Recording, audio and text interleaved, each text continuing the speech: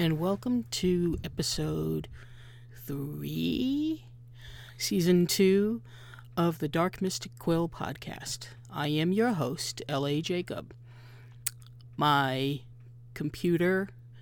Mac computer died. It was about 10 years old, and it was time for it to go. So I am recording this on a different system, and it's taking me a little while to learn.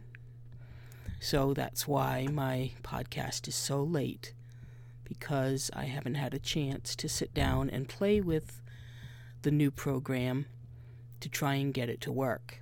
I did promise to talk to you about witchy stuff this time around.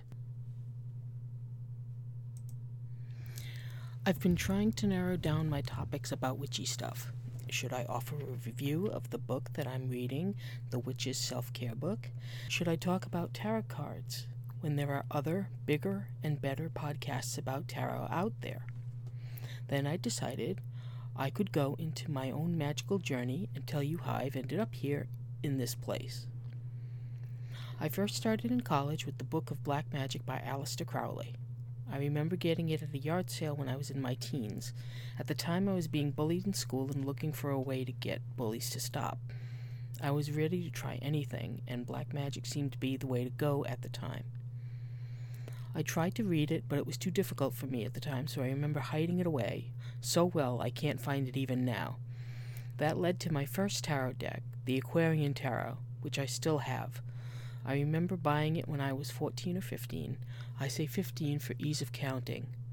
I also remember locking myself in my room with that and Eden Gray's book on tarot, trying to figure out the meanings of the cards. I practiced bridge shuffling for hours, both the regular deck and the tarot deck. Eventually, I found my way into witchcraft. First, I started with ceremonial magic, but that was too highbrow and stiffy for me.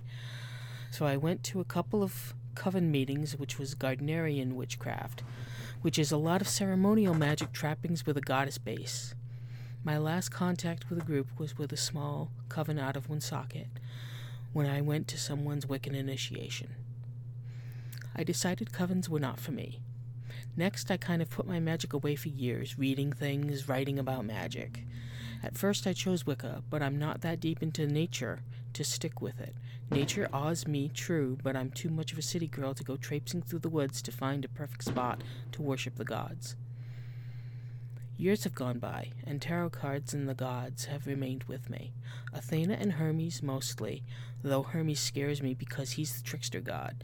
I'm always afraid he'll twist me around every which way before everything turns out okay. I have statues of Athena and Hermes, and Hecate and Hades for the shadow work, when I stop being too scared of that to actually delve into the shadow. I've read and studied, but as for practical magic, I do a lot of little things, like to have a good parking spot or to get somewhere in a hurry. I've performed rituals before I go out and hawk my books, with mixed success. I've done protective rituals, banishing rituals, rituals for mindfulness, and circles for creating sacred space. The last time I did any worship was over 30 years ago in a grove in the woods.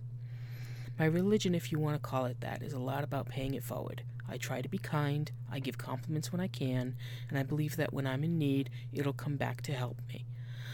When Hermes has a hand in it, though, it might take a while, or it might come out better than expected. So that's where I am today, surrounded by tarot cards, books, and cats. The next time, I'll try and think of something a little more useful than just my journey down the path. I hope you enjoyed this podcast, and if you want to contact me, you can do so on Twitter at Dark Mystic Quill, Facebook with Dark Mystic Quill, and email me at mercenarysorcerer@gmail.com. I also have an Instagram at Soul Tales Tarot.